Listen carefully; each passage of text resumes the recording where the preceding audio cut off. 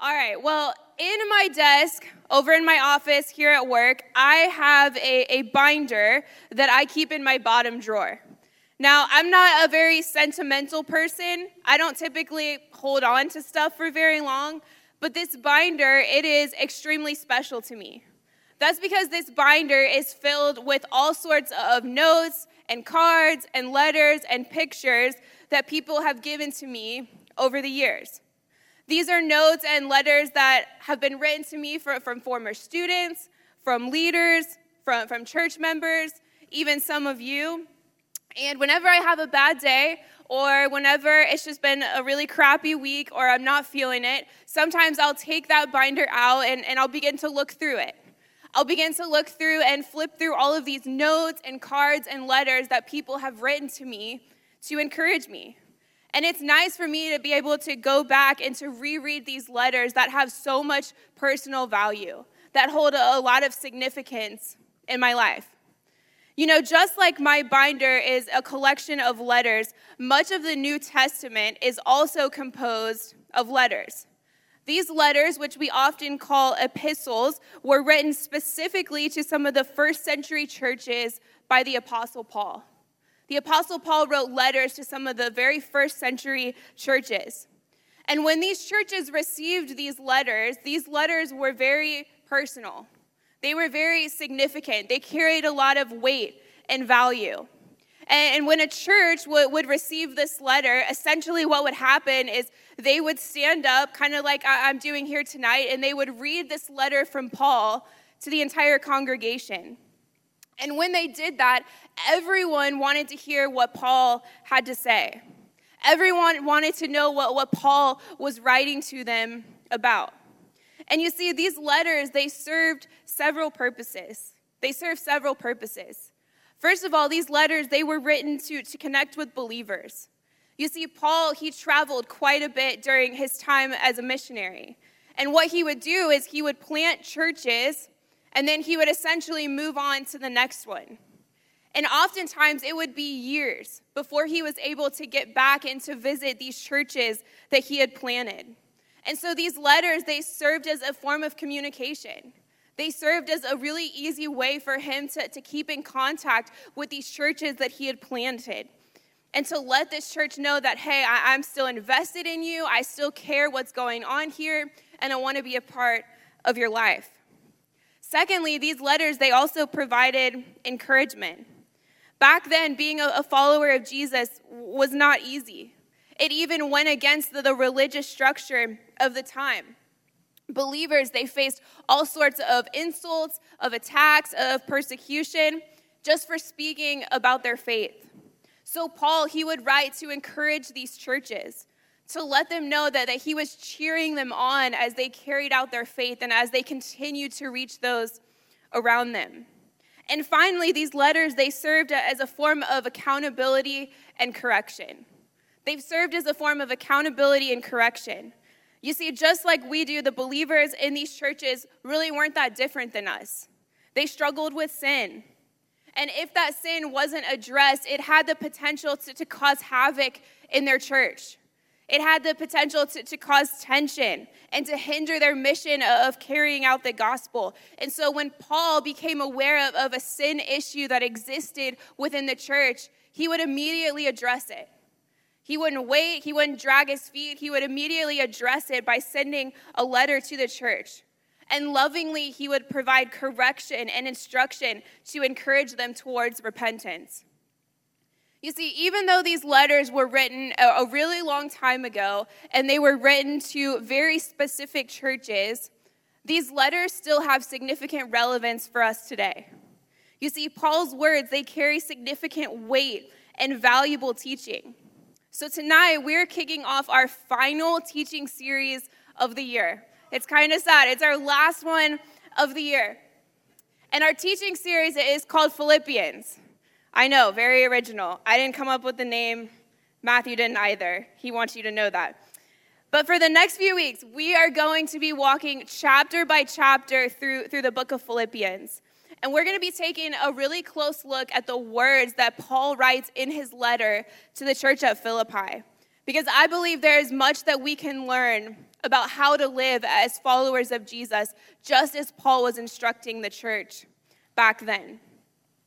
Since we're going to be talking about the church at Philippi a lot over the next few weeks, I think it's really helpful for us to understand a little bit of what was going on at the time, to understand a little bit more about how this church came to be. You see, the church at Philippi was one of the very first churches that Paul ever started in Europe. It was one of his first church plants. And Philippi, the church at Philippi, was situated in a very significant city within the Roman Empire. The church at Philippi was situated along a trade route, meaning that throughout the year, many people would often pass through this city. Many people would come through for business, for work, to trade. And this city, it saw hundreds of thousands of people that come through its doors over the course of the year. And this church, it was predominantly made up of people who were Gentiles, meaning people who didn't practice the Jewish customs and traditions. And over the time, the church at Philippi, even though it was one of Paul's earliest church plants, became one of his largest. It continued to grow year after year after year and began to reach many people with the gospel of Jesus. And you see, Paul had a very special relationship with this church. Paul had a very unique relationship with this church. In fact, you could kind of say that this church was really his baby. And over the course of his missionary journey, he actually visited this church several times. He made a point to stop and to see them, to check in on them, to see how things were going. But you see, as Paul writes this letter, as we're going to read later on in the book, it's believed that he's to be imprisoned. He's found himself in prison in Rome. And so in response, what happens is the church of Philippi, they get word that Paul's been placed in prison. They get word that Paul is awaiting trial under house arrest in Rome. And so what they do is they send this representative to him.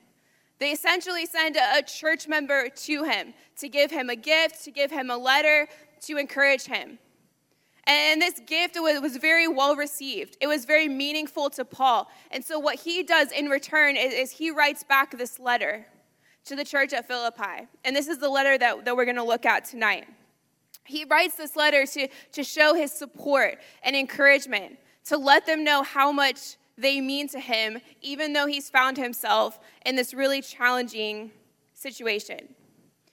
You see, whenever Paul would write a letter, he would begin his letters in a very unique way. Paul would begin his letters by writing a section of his letter called a thanksgiving. Everyone say thanksgiving. Thanksgiving was typically how Paul would open his letters. It would be the first few paragraphs of his letter. And in this thanksgiving, he really expressed his gratitude and appreciation for the people that he was writing to. And here's why he did this. He did this very strategically. You see, Paul would express his gratitude and his thanks for the people that he was writing to because it was a way for him to build credibility with them. It was a way for him to build credibility with them and to win their trust before he ended up addressing whatever needed to be addressed later on in the letter. I want you to think about it like this. I want you to think about the last time you really wanted something from your parents and you weren't sure what they were going to say. Now, I don't know about you, but if I were in that situation, I'm not going to go up to my parents and just flat out ask for what I want. I'm going to try and butter them up a little bit, right? I'm going to tell my mom that her hair looks great today. I'm going to ask my dad how his day was at work. I'm going to ask them, hey, how's your week going? Is there anything that I can help you with? In hopes of them being more receptive to what I'm getting ready to ask them. Now, it might be a little manipulative. That's fine. You can judge me if you want. But essentially, that's what Paul was doing. Paul would express his appreciation and gratitude for these people, and it was legit. It was true. But he did that in hopes of gaining credibility with the people that he was writing to. He did that in hopes of them being open and receptive to what he wanted to say to them. But you see, what's interesting about the thanksgiving in the book of Philippians is that it's a little bit different. It's a little bit different than Paul's other letters. That's because Paul's tone was very different. Paul didn't need to establish credibility with them. He didn't need to win their trust. He already had it. And you see, Paul, he had a very special relationship with these believers. To him, they were his brothers and his sisters in Christ. He saw them as true partners in ministry. And because of that, he prioritized his relationship with them. He placed value and significance on his relationship with the people at the church of Philippi. You see, whether you realize it or not, our relationships with other believers is extremely important. Our relationships with other believers are actually vital, meaning they are essential to our faith, because God specifically designed us to be in community with one another. God didn't intend for us to go about the Christian life all on our own. God didn't intend for us to grow in our faith all by ourselves. Instead, God created us specifically to be in relationship, to be in community with one another, to be able to love and support and hold one another accountable. And you see, in order to do that, in order to love one another and to support one another and to hold each other accountable, we have to prioritize our relationships with one another. We have to prioritize our relationships with the people in this room, with our brothers and our sisters in Christ. So how do we do that? How do we go about prioritizing our relationship with other believers? You see, in his Thanksgiving, Paul himself sets the example for how we are to do that. Paul sets the example for us as to how we are to prioritize our relationships with one another. And as I was preparing for tonight, I was reading several different commentaries, and one of my favorite commentaries put it like this. You see, they said that Paul prioritized his relationship with others by doing three things. He kept them in his mind, he kept them in his heart, and he kept them in his prayers. He kept them in his mind, he kept them in his heart, and he kept them in his prayers. So for the next few minutes, I want us to unpack each one of those and kind of explore, what does this look like for us now? Obviously, we know what it looks like for the church of Philippi back then, but what does it look like for us now in the 21st century as a church and as a student ministry? So you see, the first way that Paul prioritized his relationship was by keeping other believers in his mind. The first way he did it was by keeping other believers in his mind. In Philippians chapter 1, verses 3, it says this: I thank my God every time I remember you. In all of my prayers for all of you, I always pray with joy because of your partnership in the gospel from the first day until now, being confident of this, that he who began a good work in you will carry it on to completion until the day of Christ Jesus. It's crazy to me that when we read these verses, Paul was thinking about others rather than himself. Here Paul is sitting in a jail cell awaiting trial, uncertain of what the outcome is going to be. Yet every time he thinks of these believers, every time he remembers them, it brings him joy. It doesn't just bring a smile to his face. It doesn't make him happy. Instead, it brings him absolute, complete, fulfilling joy. When he thinks back to their previous partnership in the gospel, to the way that they've worked together over the years, when he thinks back to this mission that they're carrying out together, it brings him happiness, it brings him joy, and he feels extreme thankfulness for them. Whenever they come to mind, it brings him joy. I don't know about you, but have you ever caught yourself thinking about someone randomly? Like all of a sudden, you're just going about your normal day, and someone kind of just comes to mind. You're not really sure why, but all of a sudden, this person just pops into your mind. You think of their name, you see their face. Maybe it's a family member that you haven't seen in a long time, or maybe it's a friend that you haven't spoken to recently. But for some reason, out of nowhere, this person is just on your mind. And for some reason, it's really difficult to stop thinking about them. I don't believe it's by accident that people will often come to mind.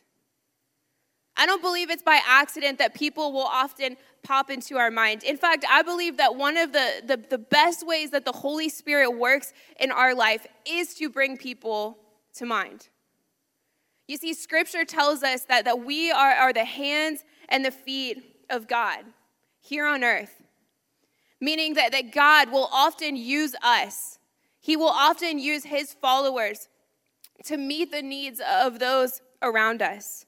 And it's our responsibility as followers of Jesus to take care of other believers. So the next time someone pops into your mind, the next time someone comes to mind, I want you to ask yourself two questions. I want you to begin to kind of ask yourself two questions. The first one is this: what is my initial reaction towards this person? When someone comes to mind, I want you to ask yourself, what is my initial reaction towards this person? Do I remember them joyfully? Do I remember them and think about them the same way that Paul thinks about these believers at the church of Philippi? Or is my reaction, a little bit different? When they come to mind, do I feel a little frustrated? Do I feel a little bitter? Do maybe I have a grudge towards this person? Or maybe worse yet, maybe it's someone that I really don't even care about. That when they come to mind, I kind of just think, oh, who cares, whatever, and move on to the next thought. Pay attention to the reaction that you have when people pop into your mind. The second question I want you to ask yourself is this: why did this person pop into my mind? Why did this person pop into my mind? Why has the Holy Spirit brought this person to mind right here and right now with whatever I'm doing in the middle of my day? Is this someone that I need to encourage? Is this someone that I need to reach out to? Is this a person that I need to forgive? Is this someone that I can be a blessing to in my life? You see, Paul, he kept these believers at the forefront of his mind. Whenever these people, they came to mind, one, he remembered them joyfully, but two, he was there to meet whatever need they needed. He was there to remind them how much he loved them and how much he cared for them and how much of a blessing they were to him. And whenever they came to mind, as we see here in this letter, he was very intentional with how he responded to it. The second way that Paul prioritized the other believers in his life was that he kept them in his heart. Verse 7 goes on to say this: "It is right for me to feel this way about all of you, since I have you in my heart. And whether I am in chains or defending and confirming the gospel, all of you share in God's grace with me. God can testify how I long for all of you with the affection of Christ Jesus." What does it mean to kind of have someone in our heart? I know that sounds a little weird, and I know that we would never go up to someone and tell them, hey, I just want you to know I have you in my heart. They're going to think you're weird. But what does Paul mean when he says these words? What does Paul mean when he says that he has these people in his heart? You see, Paul is saying that he has a very deep love and affection for them. Paul has a very deep love and affection for them. In fact, he considers them to be family. He considers them to be a part of his spiritual family. And this love that he feels for them, this deep affection that he feels for them, it wasn't just an emotion and it wasn't just a feeling. This love that Paul has, it's not some feeling or some emotion that he's experiencing. Rather, Paul's love was rooted in his actions. Paul's love for these people was rooted in his actions. You see, because Paul loved the people at the church of Philippi so much, He was willing to be imprisoned on their behalf. He was willing to be in chains for them so that the cause of Christ could be magnified, so that they could continue to do what they were doing to reach other people with the gospel of Jesus. You see, Paul's love for these people, it wasn't based in his feelings. It wasn't based on his emotions. Rather, his love for them was rooted in his actions. And the fact that he was willing to suffer on their behalf showed just how much he really loved and cared for these believers. You see, the way Paul was able to love like this was because of the difference that Jesus had already made in his life. This love that Paul is talking about isn't something that we can achieve on our own. It's not something that we can achieve by trying to be a nicer person. It's not something that we can achieve by trying to stop gossiping about other people. Instead, this love, it comes from the work that Jesus does in and through us. It comes from the transformation that happens when Jesus comes into our life and begins to change us from the inside out. Listen to what Paul goes on to write in Romans. In Romans 5:5, it says this: "And hope, it does not put us to shame, because God's love has been poured out into our hearts through the Holy Spirit who has been given to us." You see, as God begins to change us, we begin to grow in our love for others. As God begins to change us, we're able to begin to love just like Paul loved the church at Philippi. So I want you to consider this. Are we as committed to one another like Paul was committed to the church? Are we as committed to one another, to all of us in this room, as Paul was committed to the church? Do we see one another as our spiritual family? Do we genuinely see each other as family? And here's the thing. You don't get to choose your family. Just like you don't get to pick the family that you're born into, you don't necessarily get to pick your spiritual family. Which means this, that all of us in this room are stuck with each other. We're all stuck with each other. Now, that doesn't mean that you have to be best friends with everyone or get along with everyone or like everyone. That's kind of an unrealistic expectation. But it does mean this, that we genuinely love one another and we are committed to one another as a family of believers. We care for the people in this room, and we want to see what's best for them. We want to see them grow in their faith. We want to see God use them in powerful ways.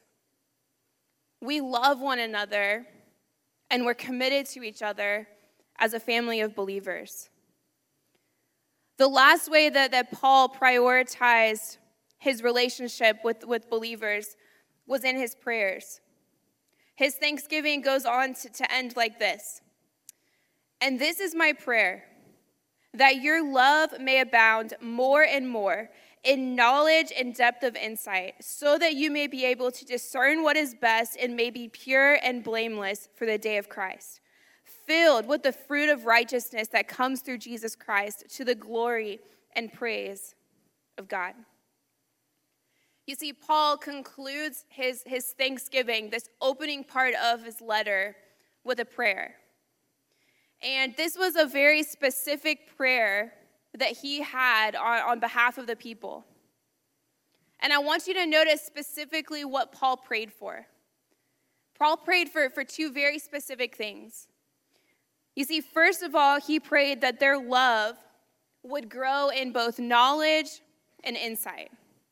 He prayed that their love would grow in both knowledge and insight. What does that mean?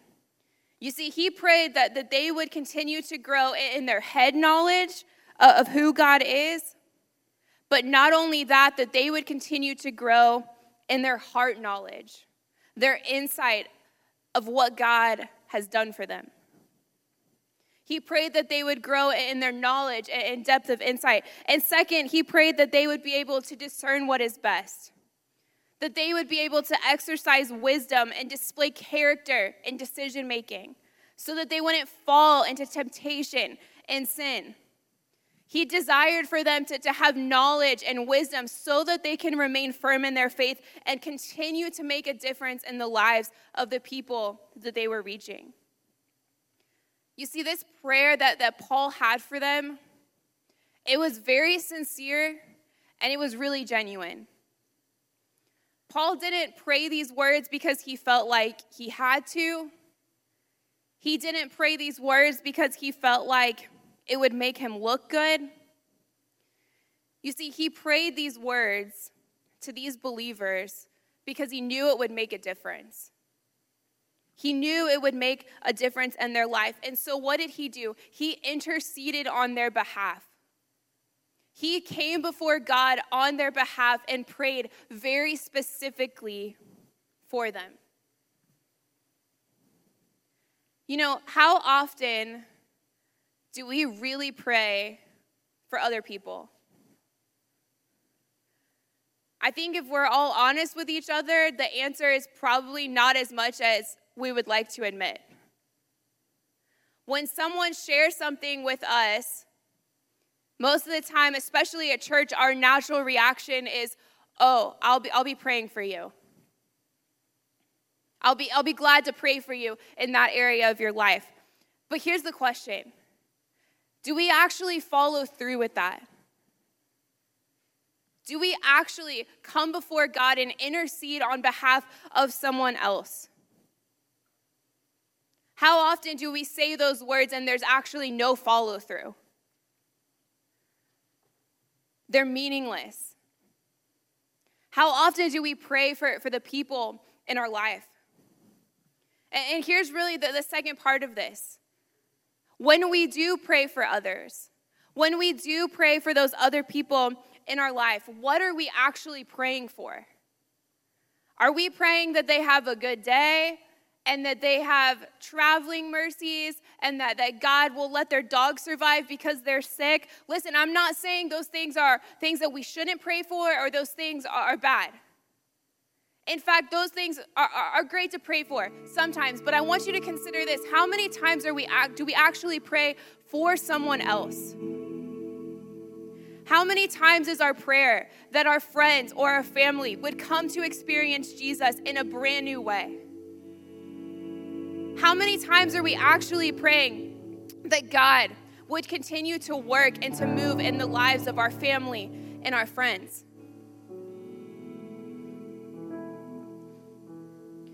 Students, it is a privilege and an honor to be able to pray for one another. When we pray for one another, not only does it strengthen our relationship with them, but it also strengthens our relationship with God. And we should feel blessed and honored to be able to pray for others, just like Paul prayed so specifically for the people at the church. You know, growing up, I was the kid that never liked praying in front of people. If my small group leader on a Sunday morning asked me to pray, I was extremely uncomfortable and I felt really awkward. And if I had to pray in front of a large group of people, it was an absolute no-go. Like, it wasn't gonna happen. And for a long time, I used that as a cop-out. I used that as a cop-out to really, honestly, not really pray very much.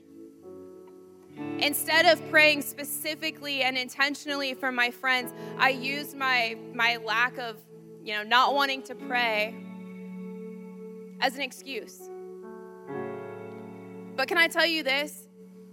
As I've gotten older, and as I've lived a little bit more life, I have seen firsthand the impact of what happens when we pray for one another. I've seen firsthand the way it's impacted relationships with my family, relationships with my friends. And now I count it an honor and a blessing to pray for the people that I love most in life. So as we close tonight, we're going to do something a little bit different. I'm going to have all of you stand up where you're at right now.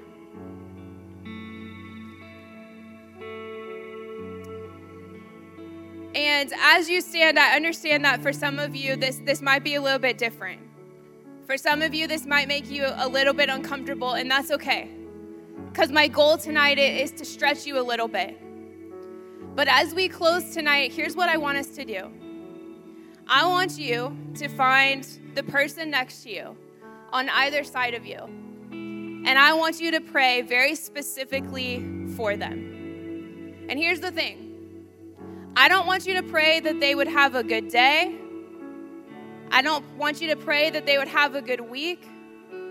I want you to pray specifically that God would continue to work and to move in their life. That God would continue to use them to reach people around them. That they would continue to grow in their faith.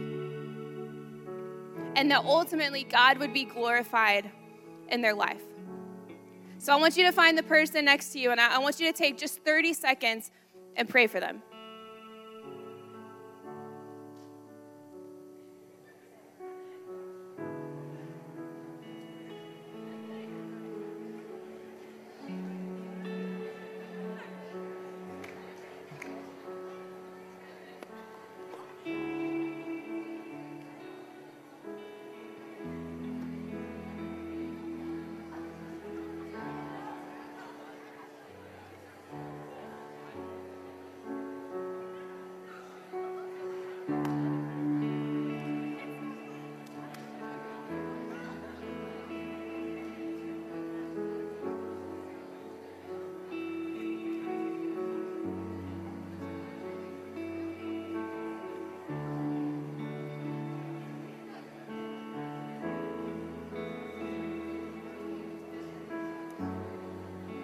Father, we love you and we thank you for the absolute blessing that you have given us in our life of being surrounded by other believers.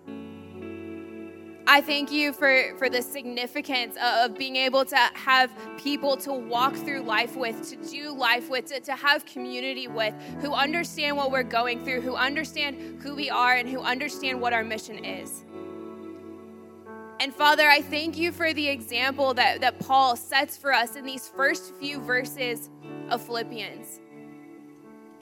I thank you that he placed priority and intention on his relationship with these other believers. He kept them in his mind, he kept them in his heart, and he kept them in his prayers. And so, Father, I pray that this week, this passage would really serve for us an example of how we are to live with one another. That we would be very intentional to keep one another in our mind. That we would be obedient to reach out and to follow up and to encourage when you bring someone to our mind. Father, I pray that we would have a deep affection and love for one another. A love that's not rooted in emotion or feeling, rather a love that's rooted in action. And Father, I pray that over this next week, we would be so intentional to pray for one another. That we would count it a privilege and a blessing to come before you on behalf of someone else. And God, I pray that it would be our prayer for weeks to come, that you would continue to move in the lives of each one of us. That we would be honest and that you would be glorified in how we live our lives. It's in your name that we ask all of this. Amen.